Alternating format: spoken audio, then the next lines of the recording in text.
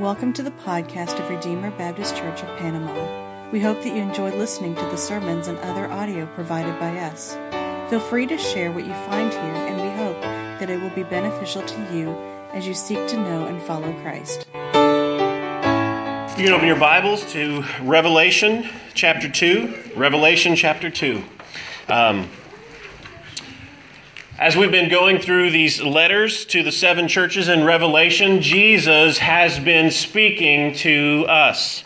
He wrote these first letters in their original context were written to seven different churches. But as we see in each one of these letters, it says, let him who has ear hear what the Spirit says to the churches. Even though it's to individual churches, it's to all churches everywhere. So as we come tonight and we listen to God's word from Jesus himself addressing his churches, this is for us. We don't stand in Pergamum's place. You look at Pergamum, and so I'm sure that they're a lot different than what we are today. But yet, there are things within this passage that apply to us that we need to hear. We need God to speak to us. Remember, before Jesus begins to tell John what to write to each of these seven churches, we see this vision of Jesus and how Jesus is standing before John with bright white hair, with a robe that goes down to his feet, with a golden sash. He has a sword coming out of his mouth. His eyes are like flames of fire, and he walks among the lampstands.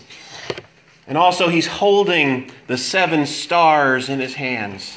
We see how Jesus is present with his churches. He walks among his churches as he walks among the lampstands. He holds them in his hands as he holds those seven stars. He is in control. He is Lord of his church. And his eyes are like flames of fire. He sees right down to the core of who we are. He is present and he is very aware of what is going on here in his church. Here, Jesus begins by telling he is the one who has the sword coming out of his mouth. What is that supposed to mean to us? What is that supposed to mean? We can think of many different things that a sword might be used for. It might be used for battle. It might be used for judgment. It might be used in the sense that Romans tells us, God gives the government the sword to be able to punish evil. I think often, whenever I read in Hebrews about how the sword is sharper than any two-edged sword, about how it's able to divide even between the bone and the marrow, about how God's word comes to us and performs surgery on our hearts. He cuts away the sin and different things. But here, Jesus, I think there's a very specific way that he is using this image where he comes to his church with a sword. He comes to his church with a sword of judgment. Let's read what it says to the church in Revelation 2, beginning in verse 12. And to the angel of the church in Pergamum write, the words of him who has the sharp two-edged sword. I know where you dwell, where Satan's throne is. Yet you hold fast to my name. You did not deny my faith, even in the days of Antipas, my faithful witness, who was killed among you, where Satan dwells. But I have a few things against you. You have some there who hold the teaching of Balaam, who taught Balak to put a stumbling block before the sons of Israel so that they might eat food sacrificed to idols and practice sexual immorality. So also you have some who hold the teachings of the Nicolaitans. Therefore, repent. If not, I will come to you soon and war against them with the sword of my mouth. He who has an ear, Let him hear what the Spirit says to the churches. To the one who conquers, I will give him some of the hidden manna, and I will give him a white stone with a new name written on that stone that no one knows except the one who receives it." Let's pray. Father, we thank you for your word. We thank you that you have spoken to us, Lord, that you do surgery upon us by your word. As we look into the mirror of your word, you show us what we need to change, Lord. You call us to repentance. And Father, we pray now that we would have ears to hear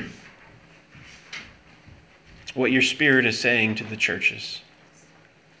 Father, we pray that you would be with me. Lord, I am weak, frail, I'm a sinner. You are strong.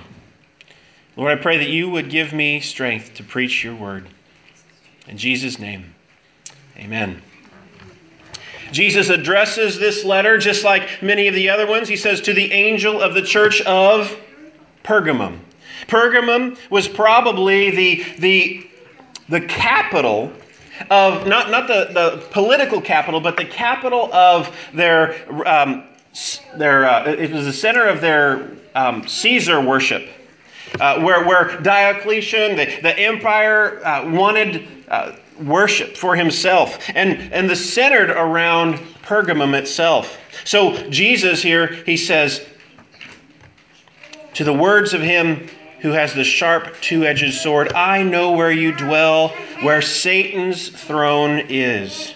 They live in a dangerous place. They live in a place where he calls it where Satan's very throne is, where this cult of empire worship, of emperor worship is thriving. Jesus knows that his church is there in a bad place. He says, where Satan's throne is. And yet, while they live in this dangerous place, this place where Satan's throne is, they're holding fast to his name. They're holding fast. They're being faithful. Jesus says,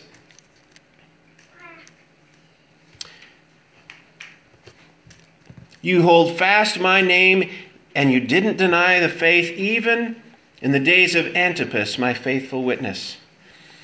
Because of this emperor worship, Christians may have been accused and brought before the tribunals and things like that, so that they would be told, you must recant. You've got to deny Jesus. You're going to do these things, or we're going to kill you. We're going to throw you to the lions. We're going to burn you with fire, whatever.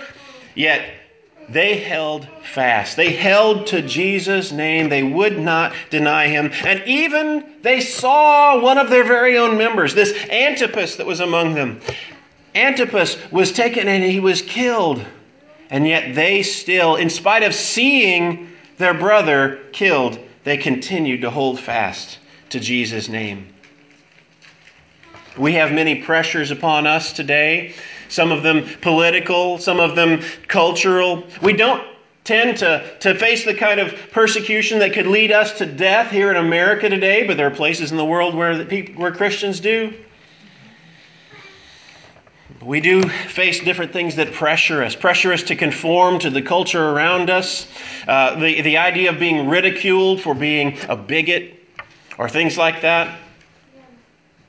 Jesus says, the good thing that his church has is they held fast to his name. They would not deny, even whenever they saw how Antipas was treated. Jesus then says to him, but I have a few things against you. Isn't that the way these letters seem to be? Out of 5 of these 7 churches, Jesus, he begins with something good. He commends them for what's positive there, yet then he follows that up and he gives them a criticism of which they need to repent. He says that I have this against you. You have some who hold the teachings of Balaam, who taught Balak to put a stumbling block before the sons of Israel, so that they might eat food sacrificed to idols and practice sexual immorality. That's what Bradley was reading from Numbers chapter 25. In this story, Balaam, of course, we know another story about Balaam if we've heard the old stories from the Pentateuch, how Balak told Balaam to go and put a stumbling block before the people of Israel. He told them to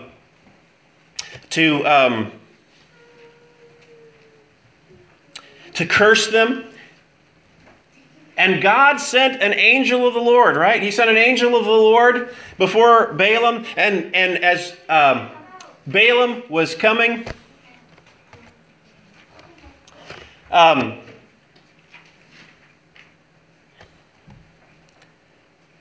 just give patience so they can go sit down with their parents. Thank you.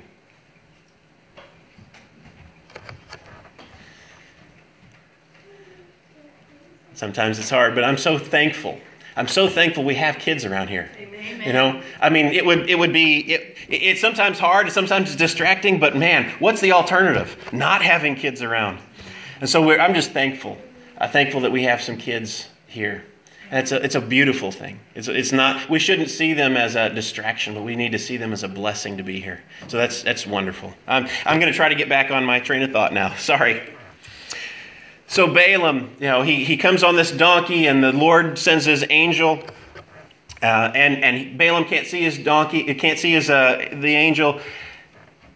And we know this story about how the donkey talks to Balaam to rescue him. Well, another story is what we saw there in Numbers chapter 25, where this Moabite Balak caused the Moabite women to come and seduce these Israelite men. They were falling into idolatry. They were falling into sexual immorality. And what did the Lord do? He sent a plague on his very own people. He sent a plague on them, killed 24,000 of his very own people because the Lord took the purity of his people seriously and took drastic measures before the Lord called off this plague. Jesus says these people there in the Pergamum church, they're falling into the same kind of sin. They're toying with, they're being tempted to flirt with the idea of sexual immorality, of idolatry. It says the teachings of Balaam. Notice verse 14, but I have a few things against you. You have some there who hold the teachings of Balaam. So they're flirting with this idea. It's an idea. It's a false teaching that they're having among them. It doesn't say they're actually following in their practices, but it's the teaching. To think, well, it's not that bad of a deal. Not that bad to, maybe it wouldn't be so bad if we just sacrificed a little bit of incense to the Roman gods. If we can get away from the persecution and things like that. Or the culture all around them was full of sexual immorality. And they may have just been kind of softening their teaching so that they wouldn't be quite of an offense to those around them. And that's the kind of teaching that Balaam had. And I think that's probably what we see. It says, verse 15, you also have some who hold the teachings of the Nicolaitans. The Nicolaitans we don't know anything about except for here and in the letter to the Ephesian church. Probably it's those who hold the teachings of Balaam are these same ones who are the Nicolaitans, the ones who hold the teachings of the Nicolaitans. It's a false teaching that says, let us sin so that grace may abound. It doesn't really matter. We've been forgiven of our sins, so let's just go live however we want to live, and let's just make peace with the enemy. Jesus says to a church that has that attitude, repent. Repent. Now they've been faithful. They haven't denied Jesus' name. They've stood firm. Yet they've had some among them who were beginning to flirt with idolatry, just to kind of flirt with the idea of sexual immorality. And Jesus tells the whole church. Some of them were holding this teaching, but Jesus tells the whole church, you all must repent. If not, Jesus warns, I will come to you soon and war against you with the sword of my mouth. Jesus threatens his people. He threatens to come and basically make war on his people like God did in the Old Testament whenever Balaam put this stumbling block before the people. He came with a plague at that time. Jesus says he comes with his sword and he's going to make war on those who hold the false teaching. Look at this. In that verse 16, I will come to you soon and make war against them with the sword of my mouth. He tells the whole church to repent, and yet he says, I will make war against them. There is a sense in which the whole church needs to repent. But who is it that Jesus is going to make war against? It's the ones who hold the false teaching. How is it that this church in Pergamum is supposed to repent? How do they do that? Well, I think it is the fact that they were tolerating among their membership those who hold these false teachings. What Jesus is commanding them to do when they are to repent, they are to practice church discipline. It's just like in 1 Corinthians. Whenever in 1 Corinthians, Paul says that he is astonished that they have within their membership someone who had been sexually immoral with their own stepmother. What did Paul tell them to do? He said to cast that one out so that he can be saved. Hand him over to Satan so that he would be recovered. So that he would see the error of his ways and return and repent. Well, Jesus here, the whole church is to repent by not tolerating that false teaching that leads to sexual immorality within their midst. They are to repent of that and practice discipline. Jesus gave instructions for that in Matthew chapter 18, where you go to a person individually, confront them about their sin, and if they still don't repent, you go to them with another person. If they still don't repent, you bring it before the whole church. Both Jesus and Paul gave us this instruction, and we see from the Old Testament, God took it really seriously. What happened whenever the people tolerated false teaching and sexual immorality among themselves? He sent a plague and killed 24,000 people. But here, Jesus tells his church, repent. Don't tolerate them among yourselves. Discipline so that they can be saved. If the church practices discipline, draws a line, says this is not within Christian teaching, the object would be that they would also repent of their sin and God would relent. Jesus would not come to them with the sword. It is for redemption's sake. And Jesus says, let him who has ear hear what the Spirit says to the churches. Again, while this was written to Pergamum, it is intended for our instruction as well. How often are we tempted to just make peace with the world around us? How often are we tempted into a kind of idolatry? We may not bow down to some Asherah pole like they did in the Old Testament, yet the heart of idolatry is going to something other than God to have our needs met. We want to have our needs met. So these ancient cultures, what would they do? They would go and they would bow down to these idols and do all these things, these religious practices, because they wanted the gods to somehow have favor on them and give them good crops and all those kinds of things. At the heart of idolatry, it's the same thing. We want to have our needs met apart from God. We want to have our needs met by our own desires, whatever it is that we want. And sexual immorality is very similar. We want to have our physical appetites met in some other way than what God has designed for them to be met. There's a connection there between idolatry and sexual immorality because we want our needs met the way we want them to instead of the way Jesus has for us. So in a very real sense,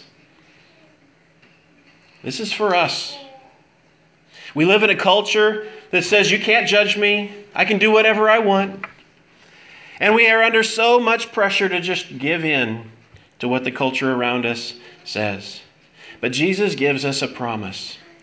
To the one who overcomes, to the one who can stand firm, to the one who overcomes, he promises, the one who conquers, I will give some of the hidden manna. I will give him a stone, a white stone with a new name written on that stone that no one knows except the one who receives it. Why do we want those things? What are those things? He'll give some hidden manna. He'll give a white stone. Why is it? What is it that about those things that should motivate us to be obedient to Jesus? Well, what is manna? We know the story from the early chapters, the early books of the Bible, of the Old Testament, about how the people had manna to eat in the wilderness. God took care of them. He provided for their needs. And in Deuteronomy, we read that God gave the people manna so that they would learn that man shall live not by bread alone, but by every word which comes from God. This hidden manna is the thing that's promised to the one who overcomes, because the one who overcomes knows that what Jesus has to give will meet his needs better than anything the world has to offer. That hidden manna is a promise that God will meet our needs in a way that is better than anything we could want from idolatry. And then that white stone with a new name on it that no one knows except the one who receives it. What is it that is desired out of sexual immorality but intimacy? We're all wired for intimacy. We're all wired to want to be close with another person, to have intimacy. And yet sexual immorality tempts us towards a false intimacy that lets us down, that's always fake. Not the kind of intimacy that Jesus promises for his people. This white stone with a new name written on it that no one knows except the one who receives it. Certainly God the Father knows what this name is. So God the Father and this person who overcomes share this intimate knowledge that nobody knows except for God and that person. It's a very intimate, close thing. What I think God is promising here, what Jesus is promising here for the one who overcomes, you can have an intimacy with God. A kind that no one will know about except for you and him. To the one who overcomes.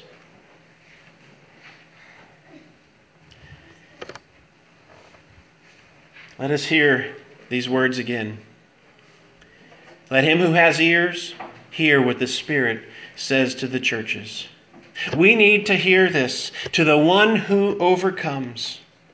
Jesus will give hidden manna. He will take care of our every need.